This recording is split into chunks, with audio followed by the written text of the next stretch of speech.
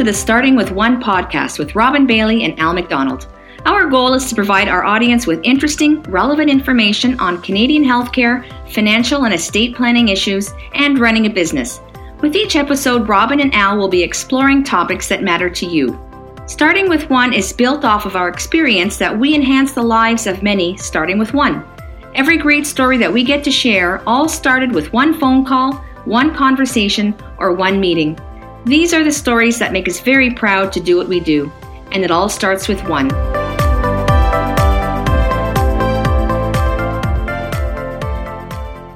Hey folks, welcome back to the show. Robin and Al here. And Al, you know what's funny? When Stephanie Stewart was on our podcast last time, I had made the comment that she had been able to do what no one else has done in the life insurance industry. And we got a ton of feedback about people saying the same thing. So obviously we were on the right track. So by a lot of demand, Stephanie Stewart is back in the studio today. So you guys are going to be talking about, I assume, life insurance again, but maybe from a different perspective. So I'll turn it over to you, Al, and I'm just going to sit here and listen in and see what gems I get this time. Perfect. Thanks, Robin. So yes, welcome back, Stephanie. It's great to have you back again. Thank you. The last time that you were in, we did talk about life insurance, and I know that's not a topic that most people get too excited about, but I think you did a great job of explaining at the high level how it works, and more importantly, positioning life insurance at different stages of people's lives. And you used the example of need, and correct me if I get it wrong here, need, opportunity, and...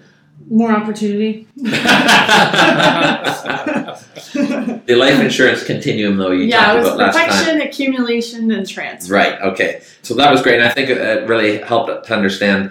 So today I wanted to talk maybe a little bit more about specifically how business owners can use this type of product for an asset, which again you alluded to last time. So in an earlier podcast, we had Louis Isabella on, and Louis is a chartered accountant, and he had talked about some of the challenges that face business owners, and specifically how the changes to the passive income rules are affecting the small business deduction. And one of the things that he brought up at the time was one of the strategies to be able to address that was permanent insurance, because it does grow tax sheltered. It does help to minimize the passive income. So we had talked about that in, fairly high level. I'm hoping that because of your experience, because of your background, you work on this in this type of situation a number of times. So maybe you can give us a little bit more detail about how business owners can use this, whether they're facing the passive income rules or just as a strategy to help build wealth, help plan their retirement, et cetera, et cetera. Yeah, sure. As you mentioned, the passive income rules, business owners aren't a big fan of.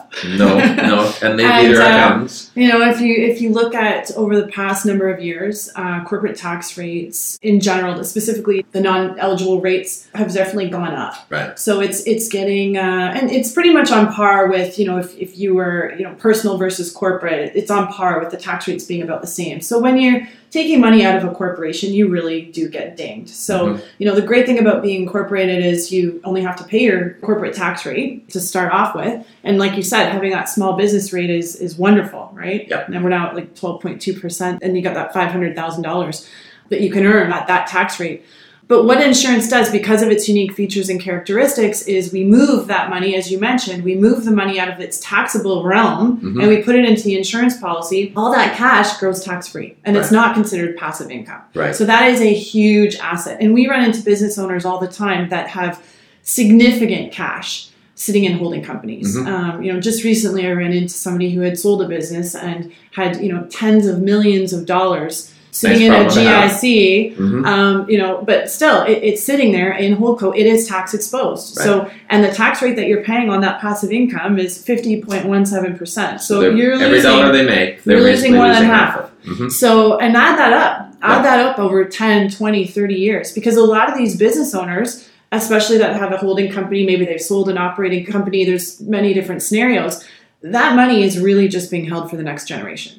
Right? So they're paying tax. They're losing every dollar they make. They're losing over half of it for potentially 10, 20, 30, 40 years. Yep. Then, to get the money out of the corporation, how do we take money out of a corporation? We have to take it out as a dividend.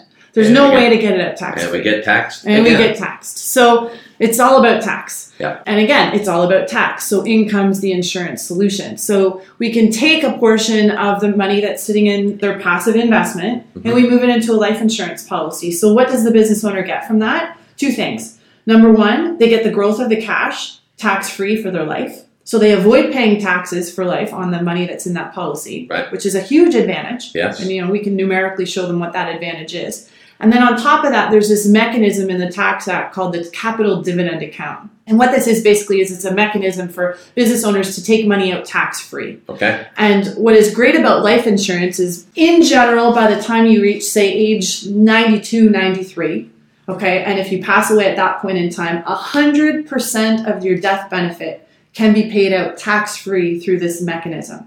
So think about that. Let's say you've got $1 million sitting in holding company. Let's say it's in cash. Yep. In your current environment, let's say you're earning 4% on that money. Well, you're losing over 2% of that money half every year. Half it goes to the government right away. Half of it's going. And then life expectancy is halfway. You're losing more of that money to tax. Right. What if we take that same $1 million, we put it into an insurance policy, it grows tax sheltered, and then let's say you pass away at the magical number, let's say it's age 93, you get to take all that money out tax-free. Right. Well, not you. Your heirs, you're passed on, yes, but your family gets a significant lift in what they're left with at the end of the day because you've avoided the taxes while living and you've avoided a whole bunch of taxes at death. And it's all legal. Right. That's the thing. Nothing under the This is table all here. legal. This is all permitted in the Tax Act. It's all permitted. There's certain limits that the insurance policies have to keep under, and they do that automatically. So it's all legal. It's a legal way to pass more money onto your family than your current position. And that's where we normally start with clients is we go in and we show them, here's your current position. Here's your current tax liability. Here's what you're going to lose over your lifetime on this money. Here's what you're going to lose and what your family's going to end up with in their genes at the end of the day. And then we show them the insurance solution. And they're always getting a huge lift. Sometimes it can be very dramatic. The younger clients start this planning, the better off it is. Right. But we're talking an equivalent rate of return of, over 10% right, that they would have to earn on a corporate investment. So it's very, very lucrative. The key is you've got to do it with the right amount of money and incorporate it into an overall financial plan, which, is what we do. Yep.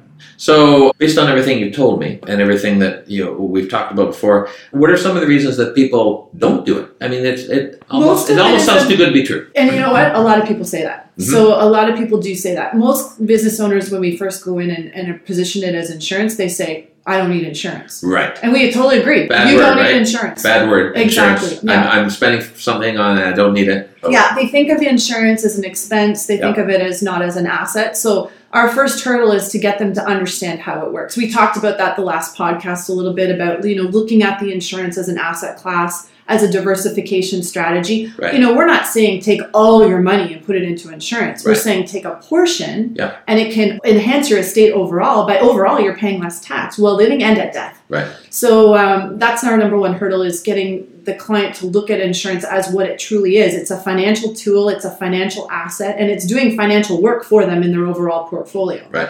And to show them that it is part of their overall portfolio. So that's the number one thing. The number two thing, a lot of people say, well, what's the worst that can happen?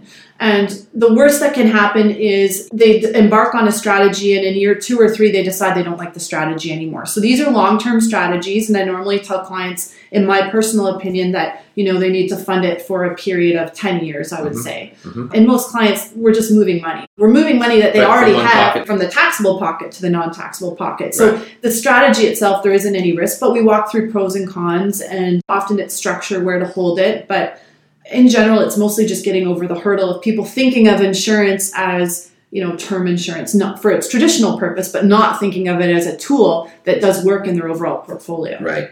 So another objection, if you will, that business owners will quite often come up with is, listen, I've got X number of dollars. Why should I put it into an insurance plan versus why don't I just invest it back into my business? Because that's how I got successful. I believe I can take this dollar, I can put it back in my business, and I can grow it to a bigger number than an insurance policy ever will. And that's a really good point because business owners know their business. Right, exactly. That's how they got successful in the first place. So again, it depends on the client. So every client, we do a total fact find. We do an overall plan to figure out kind of where the insurance fits. Right. For some clients that are in exactly that situation, I'll give you an example. We had one recently where the client has a very large factory. They're in a manufacturing type business, and he has a big tax bill coming down. He hasn't sold his company yet. He sold another company. He will be selling his company maybe at some point, maybe not. Right. He's got large real estate assets. He's got a bunch of stuff going on. But one thing that he understood, and his accountant had pointed out, is you've got this really big tax bill coming. Right. So we went in, we did some planning with him, and he understood the value of the insurance. He wanted it. He understood that it would put him in a better overall position, but he's looking at building a brand new factory, huge, big factory. So what we can do is there's different strategies where we can actually have him buy the insurance today, turn around, go to the bank and get the bank to loan back the premium so that he has it to deploy into what he wants to do in his business, which is build a factory. Right. It's called an immediate financing strategy, and we do these types of arrangements all the time in the high net worth market, where you've got a client who's saying, I want to have my cake and eat it too. Right. So the cake is the insurance policy, which can take care of some of the taxes that are coming upon my death, but I also want to have my money to deploy into my business because I know I can make 15% rate of return on that. So we can structure policies in that way so that they can have that opportunity. And that really goes back to the fact that, again, this is an asset. And I think a lot of people don't really look at insurance as an asset. They look at it, again, as an expense. But what you're telling me is, no, it does have cash in it. It is an asset. You can use that cash. It has a living value as opposed to just the value when you pass away. Absolutely. And the banks love permanent whole life insurance, participating whole life insurance particularly. All the banks have lending divisions where they will loan against that as an asset, and they absolutely love it because it's safe, it's secure, it's got guarantees, and really you can't lose. They can't lose. Right. And we have relationships with all the major banks, and all the major banks do this with the larger cases. So it's not small cases that we're talking about, but it absolutely makes sense, and it provides the client with exactly what they want. They can continue to have the cash flow to do what they want to do in their business, but they also have the insurance asset that's growing at the same time. So what happens is at death, obviously there's a bank loan. The death benefit goes first to pay off the bank loan, and the remainder goes to the family to take care of the taxes. Right. You mentioned, I believe it was in your previous podcast, and I want to explore that a little bit.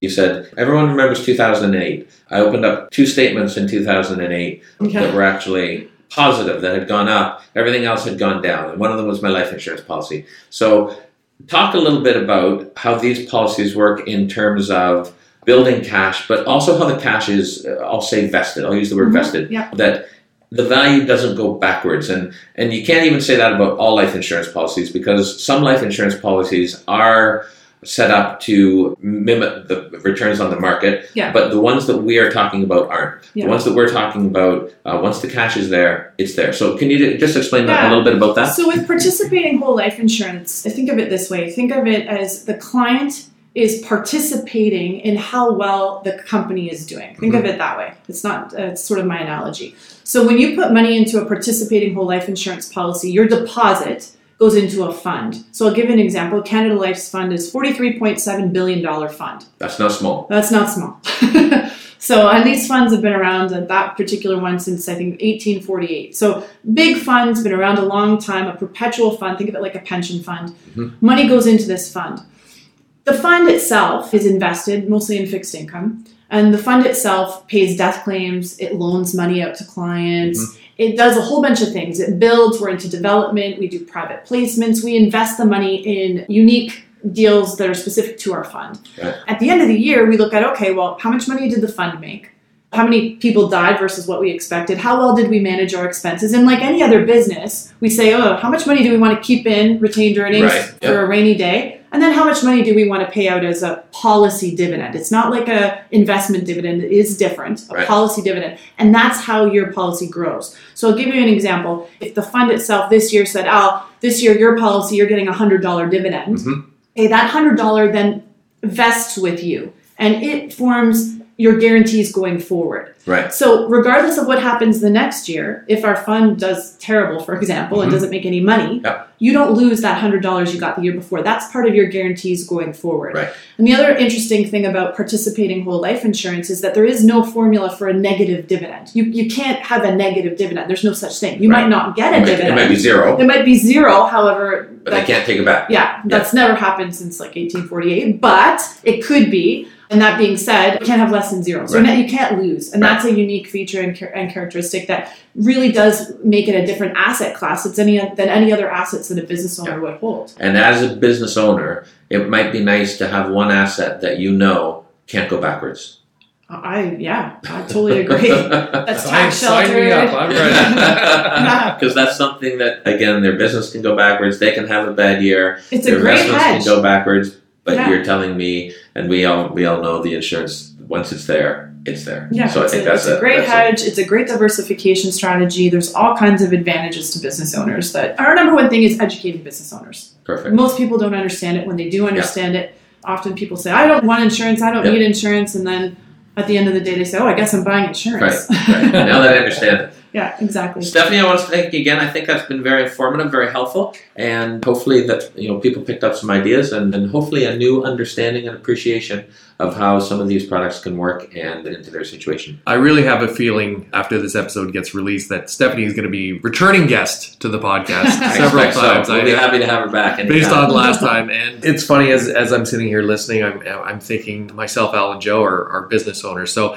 some of the conversations that we get to have with other business owners, we can certainly relate because we're faced with the same challenges and opportunities. And it's great to be in that position. And when I think back about the infrastructure that we built, both with Life and Legacy Advisory Group and ARIA Benefits, whether you're talking to us on the benefits side and a question comes up that isn't in my wheelhouse, one of the things I'm very glad that we did was bring in expertise so I can refer something off to Al or Joe or vice versa. And you can be pretty certain if we don't have the answer, we certainly know where to find it, working with people like yourself. So that does it for another episode. Folks, if you need to reach out to Al or I, you know where to find us. You can always join the conversation on LinkedIn. And remember, it all starts with one.